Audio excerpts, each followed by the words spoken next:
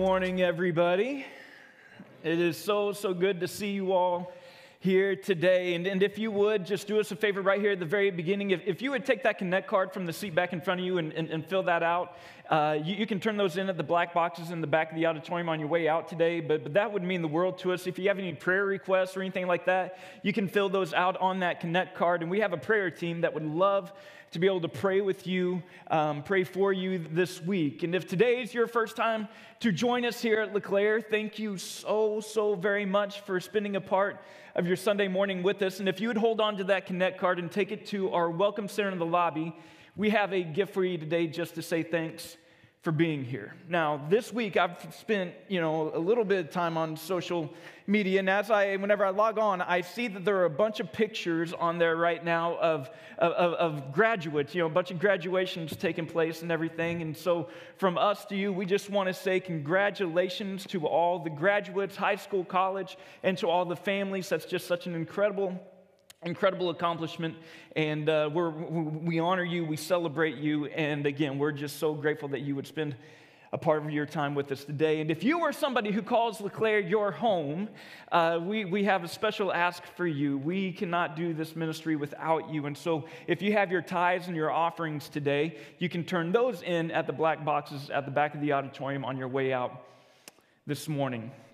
So, a couple of times a year, 2 to 3 times a year, I sit down with, oftentimes myself or with our some of our staff, and really just try to spend as much time in prayer, thinking about what is it that we want to talk about from this stage to you all. And so, a few times a year, we'll sit down, we'll plan out like 5-6 months worth of sermons at a time, And so I don't remember if it was late last year or early this year, we sat down to talk about this, and it was just so heavy on my heart. I know it was heavy on Daniel's heart, but we wanted to spend some time talking about how we as Christians view sin. I have believed for a while now that oftentimes we as Christians, notice the pronoun that I'm using there, like this is not a you problem, this is a we problem, that there are times that we as Christians don't grasp the seriousness of our own sin. While we may be really good at grasping the seriousness of another person's sin, we may not always be great as grasping the seriousness of our own sin. And so this led to the series that we did in February and March. We did a series on the 7 churches in the book of Revelation, and it led to this series that we're continuing today, because I believe with everything that I have that at the core of the world's issues today is sin. I know that can sound overly simplistic. And trust me, whenever I say it, it feels overly simplistic to say, but the pain, the suffering, the turmoil, the tension, the division that we experience in this world, all of it is a result of sin. All of it is the result of a fallen people living in a fallen world. And if I want to take this a step further, I would say this, that all of the trials and all the pain and all the suffering and all the problems that you experience in this world, that the root of all of that is sin. The pain that you experience, the suffering, the turmoil, the tension, the division that you may experience, all of it is the result of sin. The result of a fallen people living in a fallen world. It's the reason why I pictured the Apostle Paul whenever he was writing the letter to the Romans, and he's sitting there, and it's like, okay, how can I best explain the seriousness of sin? Like how can I get this picture across that the sin is not something to be messed with? What is it that I can say? And he came up with this: for the wages of sin is death. It's death, like it's the absence of life. It's the absence of anything that is good. The wages of sin is death. And now, I don't think anybody would disagree with anything, or at least disagree too strongly with anything that I've said up to this point. But here's where the tension kind of comes into play. Dealing with sin is hard. Dealing with sin is painful, it's time-consuming, it's messy. It requires humility. It requires a willingness to listen, and it requires a willingness to respond. It requires a willingness to surrender. And none of those things are fun or pleasant. And so it's really no wonder to me that we tend to respond to sin the way that we do. And I don't mean this to be rude, and I promise I'm not trying to speak in overly, in an overtly generalizing way, but by and large, if we are faced with dealing with our sin or adopting a more culturally acceptable way of thinking and living, or a more culturally acceptable way of speaking and loving, or a more culturally acceptable way of viewing the world, it's no wonder that at times we tend to elevate certain voices and certain opinions above God's word in our lives. Because if we are faced with dealing with our sin or finding ways to justify our sin, it's no wonder that we have become masters at justifying our actions, at justifying our words, our thoughts. It's no wonder that we've become masters of the ever so popular whataboutism. If our options are to deal with our sin or minimize our sin, I get why we choose to minimize our sin. And here's why I get it. As a fallen people living in a fallen world, this is our natural reaction to sin. Ever since the Garden of Eden, it's been clear that the reaction to sin has been to justify sin. The reaction to sin has been to minimize sin. The reaction to sin has been to shift the blame from your sin onto anybody else any chance that you get. But here's the problem. For those of us who claim to follow Jesus, we are not called to live in the natural, but we are called to live in the supernatural. As the Apostle Paul would say, we're not called to live in the flesh, but we are called to live in the Spirit. We are called to allow the same Spirit, listen, the same Spirit who raised Jesus from the dead to be the driving force in our life.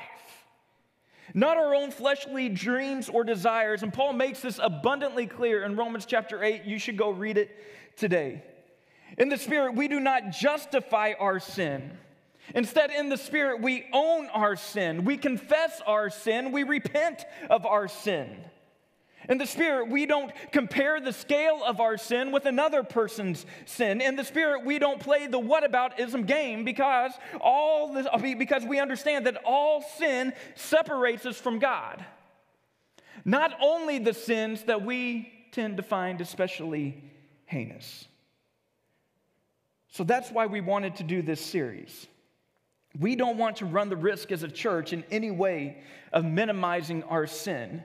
Instead, we want to own our sin, deal with our sin, confess our sin, repent of our sin, be driven to the cross by our sin, allowing the Holy Spirit to be the driving force in our lives, so the way that we think, and the way that we talk, and the way that we text or we tweet, the way that we treat people, whether it's personally or virtually, all of it is driven by the Spirit for the purpose of becoming more like Jesus. But this simply isn't possible if we don't recognize the seriousness of our sin. And so, like I said, we planned out this series 5 to 6 months ago, but as so often is the case, what we get to talk about today is just so timely with what's going on in our world today.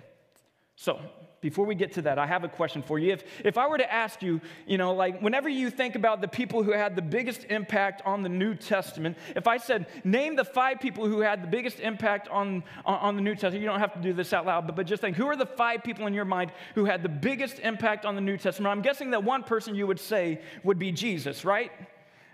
You would say Jesus. I hope we would all say Jesus. Jesus had a huge impact on the New Testament. Maybe some of you would say Luke. Luke, the author of the Gospel Luke, the author of the book of Acts. Maybe some of you would talk about John. You have the Gospel of John. You have 1 John, 2 John, 3 John. You have Revelation. You have, some of John's ministry being mentioned throughout the book of Acts. I'm guessing that maybe some of those names, but I feel so confident that at least 2 of the names that would come to your mind would be Peter and Paul. Peter and Paul's influence can be felt all throughout the New Testament. With Peter, you can see his impact throughout the Gospels. You see him as one of Jesus' right-hand men throughout the Gospels. We even know now today, or at least most scholars believe, that Mark's Gospel is really Peter's Gospel, that Mark was a disciple of Peter, and so you kind of get that part of Peter. You even have a couple of letters later in the New Testament that Peter wrote to the early church called 1st and 2nd Peter. Whenever it comes to the Apostle Paul, you feel his effect all throughout the New Testament because, 13 of the letters and books in the New Testament are attributed to Paul. And then you look at the book of Acts, and huge portions of the book of Acts are reserved for the ministries of Peter as he's helping, deliver the gospel to the Jews. And then the missionary journeys of the Apostle Paul, it's everywhere, But did you know that Peter and Paul, these two guys who were on the same team, these two guys who held to the same mission, but did you know that Peter and Paul actually had like a public confrontation one time, that Paul had to publicly oppose Peter for some of his actions that ran in conflict with the heart of Jesus? It's kind of like for those of you who like Marvel movies, the Captain America Civil War, to where you have Captain America and Iron Man going at each other like they're kind of squaring off. That's essentially what this is, the New Testament version of that. And this encounter, this opposition, it takes place in Galatians chapter 2. And Galatians is one of the 13 letters that is attributed to the Apostle Paul. And the purpose of this letter was that Paul wanted to make it abundantly clear that whenever you come into a relationship with Jesus, that you experience a freedom that is indescribable, that there's an indescribable freedom that is available to you through Jesus. That God's love for you is not dependent upon your performance for Him. And this is both so freeing and so frustrating, right? It's freeing because there's nothing that you can do to make God love you any more or any less. And it's frustrating because there's nothing that you can do to make God love you any more or any less. And so in the first 10 verses of Galatians chapter 2, Paul tells the story of how after 14 years of ministry that he took this trip to Jerusalem to meet privately with some of the prominent church leaders of the day, guys like James and John and Peter. And Paul's purpose in this meeting with them was to share with them the message that he'd been preaching to the Gentile believers. And the reason that Paul did this was because there was a Jewish sect of Christians, this Jewish group of Christians who were known as the Judaizers. And the Judaizers had this message that had kind of infiltrated the church. And the message was this, that they claimed that for a Gentile believer to be able to be accepted by God, that yes, they needed Jesus, but then they also needed to follow the Jewish law. And that's a problem. Because anytime you add anything to being accepted by Jesus is completely dependent upon Jesus. Anytime you add something to that, you take it away from being the gospel and you immediately make it a false gospel. And so Paul, in the name of transparency, in the name of unity, he went to James, John, and Peter. And after these guys heard what Paul was preaching to the Gentiles, they affirmed Paul, but they didn't only affirm Paul, they affirmed Paul's message. And then they encouraged him, they commissioned him, in a sense, to go and preach this message, to continue to preach this message to the Gentiles. Well, Peter would go and continue to preach to the Jews. But before we get to the opposition in Galatians chapter 2, there's another story that we need to be made aware of in the New Testament. It's found in Acts chapter 10. And in Acts chapter 10, we find the story of a Gentile Jesus follower by the name of Cornelius. And one night, Cornelius, he had this vision, or one day Cornelius, he had this vision. And in this vision, he was told to send for Peter. But then the day after Cornelius had his vision, Peter also had a vision. But in Peter's vision, he saw like all these animals everywhere, and the vision was telling Peter, get up, kill, and eat. Now, this was a problem for a Jew like Peter. This was completely contrary to everything that he had been taught growing up. This is completely contrary to every way that he had ever lived his life, because to do such a thing would be unclean. And one of the greatest fears of any Jew would be to be seen as unclean.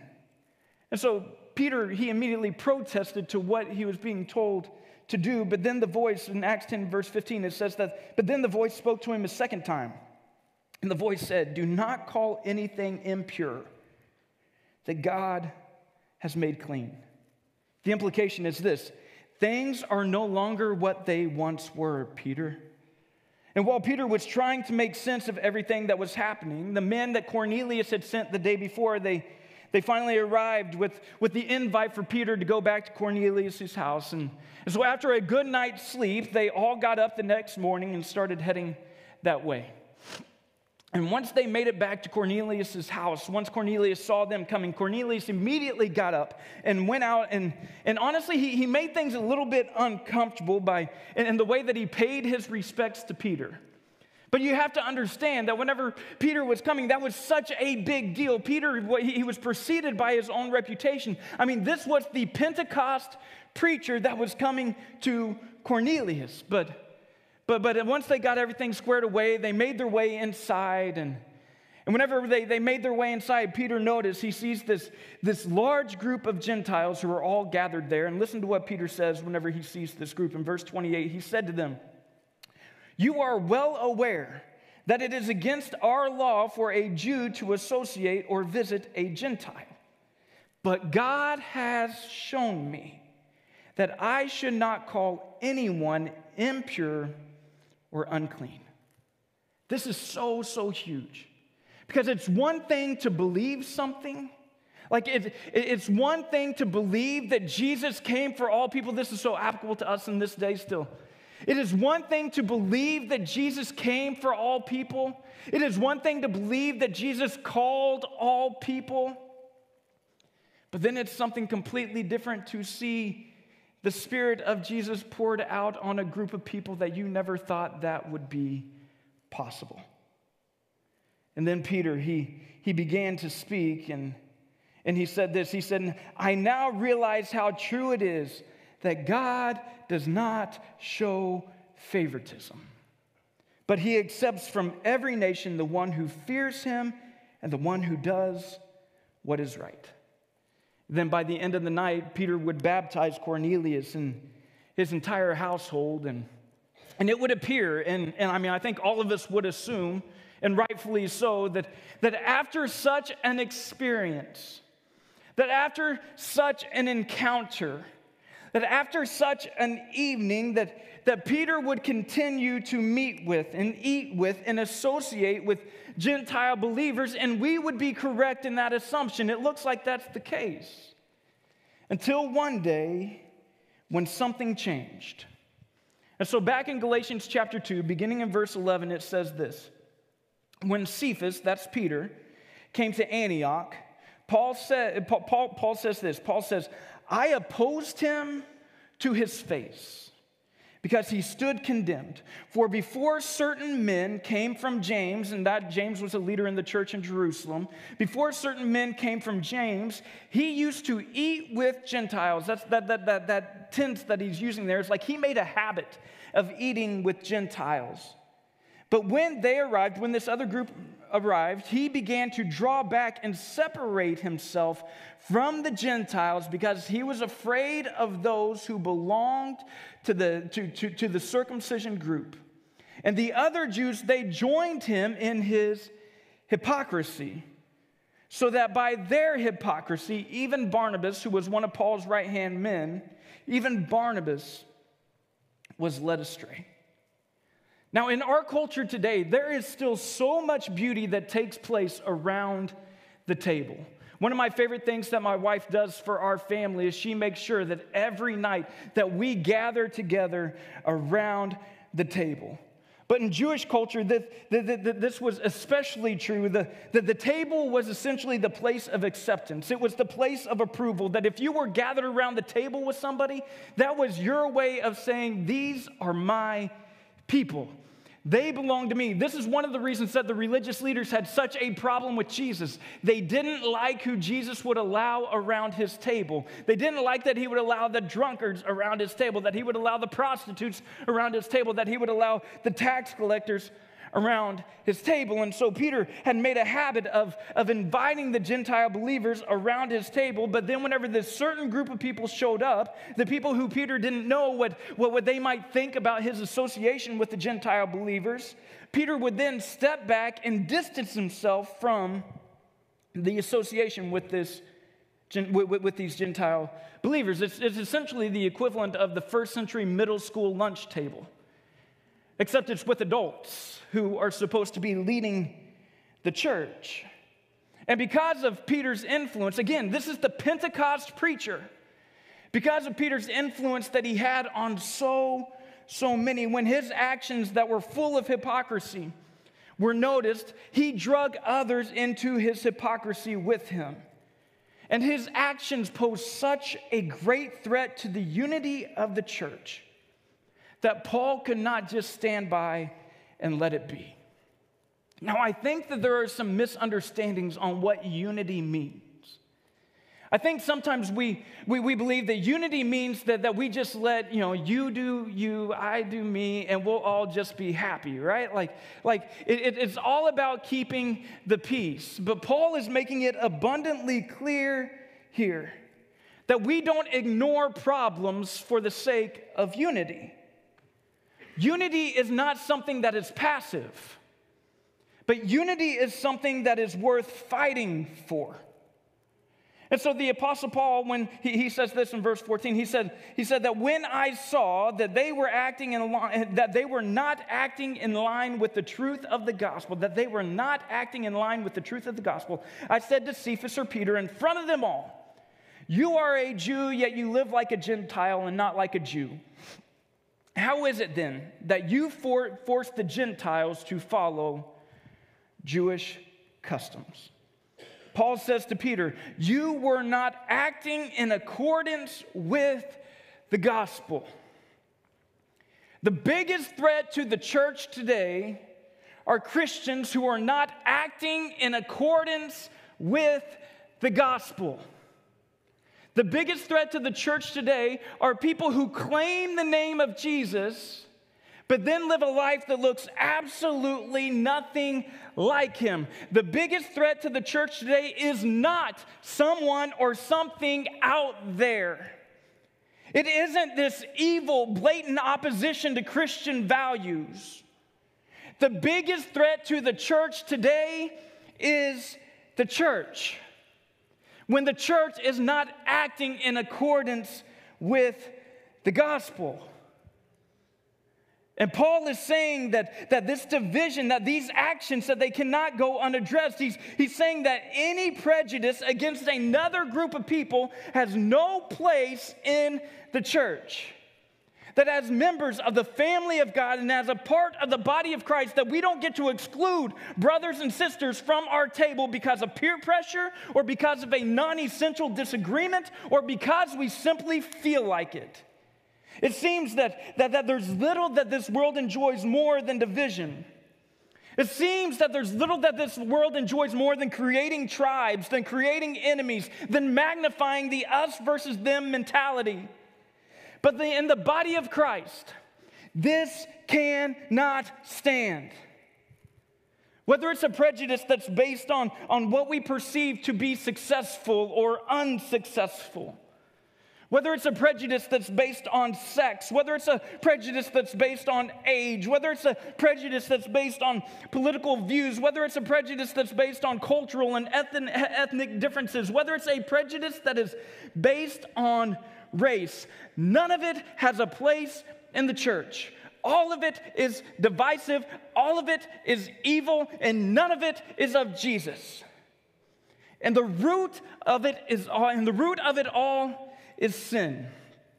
The greatest threat to the church today are people who claim the name of Jesus but live nothing like him. The greatest threat to the church today are people who claim the name of Jesus but do not live in accordance with the gospel. Peter was wrong. Paul called him out to hold him accountable and to work towards complete unity. James, the half-brother of Jesus, he put it like this. He says, my brothers and sisters, believers in our glorious Lord Jesus Christ, you must not show favoritism. Is that clear? He continued on in verse 8, if you really keep the royal law found in Scripture, what's the royal law found in Scripture? It says, love your neighbor as yourself. If you really keep that, you are doing right. But if you show favoritism, you sin and are convicted by the law as lawbreakers. And following last week's racially motivated attacks in Buffalo and in Orange County, California, my friend Chad Ragsdale, he wrote this blog post, and there was this one thought that he wrote down that really just caught my attention. He said this: history testifies to the fact that humans tend to trust those in our group and regard others as a potential threat. And throughout most of history, such a suspicion was even key to survival. However, the gospel produced a novel, even miraculous idea. It was the radical idea of a common humanity, that we are all of the same family, precious in the image of God. There are an endless number of things in this world that can separate us. But the death, burial, and resurrection of Jesus can bring us together, and it supersedes them all. So much so that just hours before Jesus' death, he spent quite a bit of time praying. And in his prayer, he even spent time praying for us, like the future church. And this is what he said. He says, my prayer is not for them alone, talking about his disciples and those who were going to kind of kick off the church. My prayer is not for them alone, but I also pray for all those who will believe in me through their message, and that's you and me, that all of them may be one. Father, just as you are in me and I am in you, may they also be in us, so that the world may believe that you have sent me. I have given them the glory that you gave me, that they may be one as we are one, I and them and you and me, so that they may be brought to complete unity. And what happens? What happens whenever the church decides to fight for unity? To have uncomfortable conversations in the name of unity? To stand together because the cross is more important than anything else that can divide us? What happens whenever we stand in complete unity? He says this: then the world will know that you sent me and have loved them even as you have loved me. One of the things that tends to happen whenever I preach messages like this, whether it's here or somewhere else, is I'll go out in the lobby afterwards to tell people thanks for coming. And inevitably, it's like somebody, wherever it is, will come up to me and say, you know what, Andy? I really wish fill in the blank would have heard this. I really wish so-and-so was here. They really need to hear this. And I get it. But today, can we please fight back against that urge? I even said this to Daniel this week. Like my prayer as I was writing this week was, man, God, I hope that everyone who hears this message feels like they just totally wasted their time. I hope that you all just are like, man, I like going to church and all, but I didn't need that one. That one wasn't for me. I so badly wish that prejudice didn't live in the church, in us. I so badly wish that prejudice didn't live in me. But I'm afraid that's not always the case. And so my prayer turned into this: that we wouldn't run from our sin, that we wouldn't minimize our sin, that we wouldn't seek to justify our sin, that we would fight the temptation to whataboutism our sin, and that we would do the hard work of facing our sin, and that we would be driven straight to the cross, straight to the hope that's found in Jesus because of our sin. And like I said, I don't want to speak in generalities. I don't want to project my sin onto anybody else. So there may be some of you whom God has truly delivered from the sin of and all the evil of all prejudice. And to you, I would say, don't let down your guard. Don't give the enemy a foothold. Remain humble. Remain committed to unity. Committed to the ways of Jesus. Continuing to live in accordance with the gospel. But for the rest of us, would you please join me in this prayer today? It's going to be up here. Read this with me if you want to make this your prayer. Search me, God, and know my heart. Test me and know my anxious thoughts. See if there is any offensive way in me, and lead me in the way of everlasting. Can you repeat that with me one more time? Search me, God, and know my heart. Test me and know my anxious thoughts. See if there's any offensive way in me, and lead me in the way of everlasting. Would you pray with me this morning? Jesus, I thank you so much for the hope that we have in you, and I pray with everything that I have that your Holy Spirit will convict us today where we need to be convicted, that your Holy Spirit will encourage us today where we need to be encouraged, that your Holy Spirit will move us today to reconcile what we need to reconcile.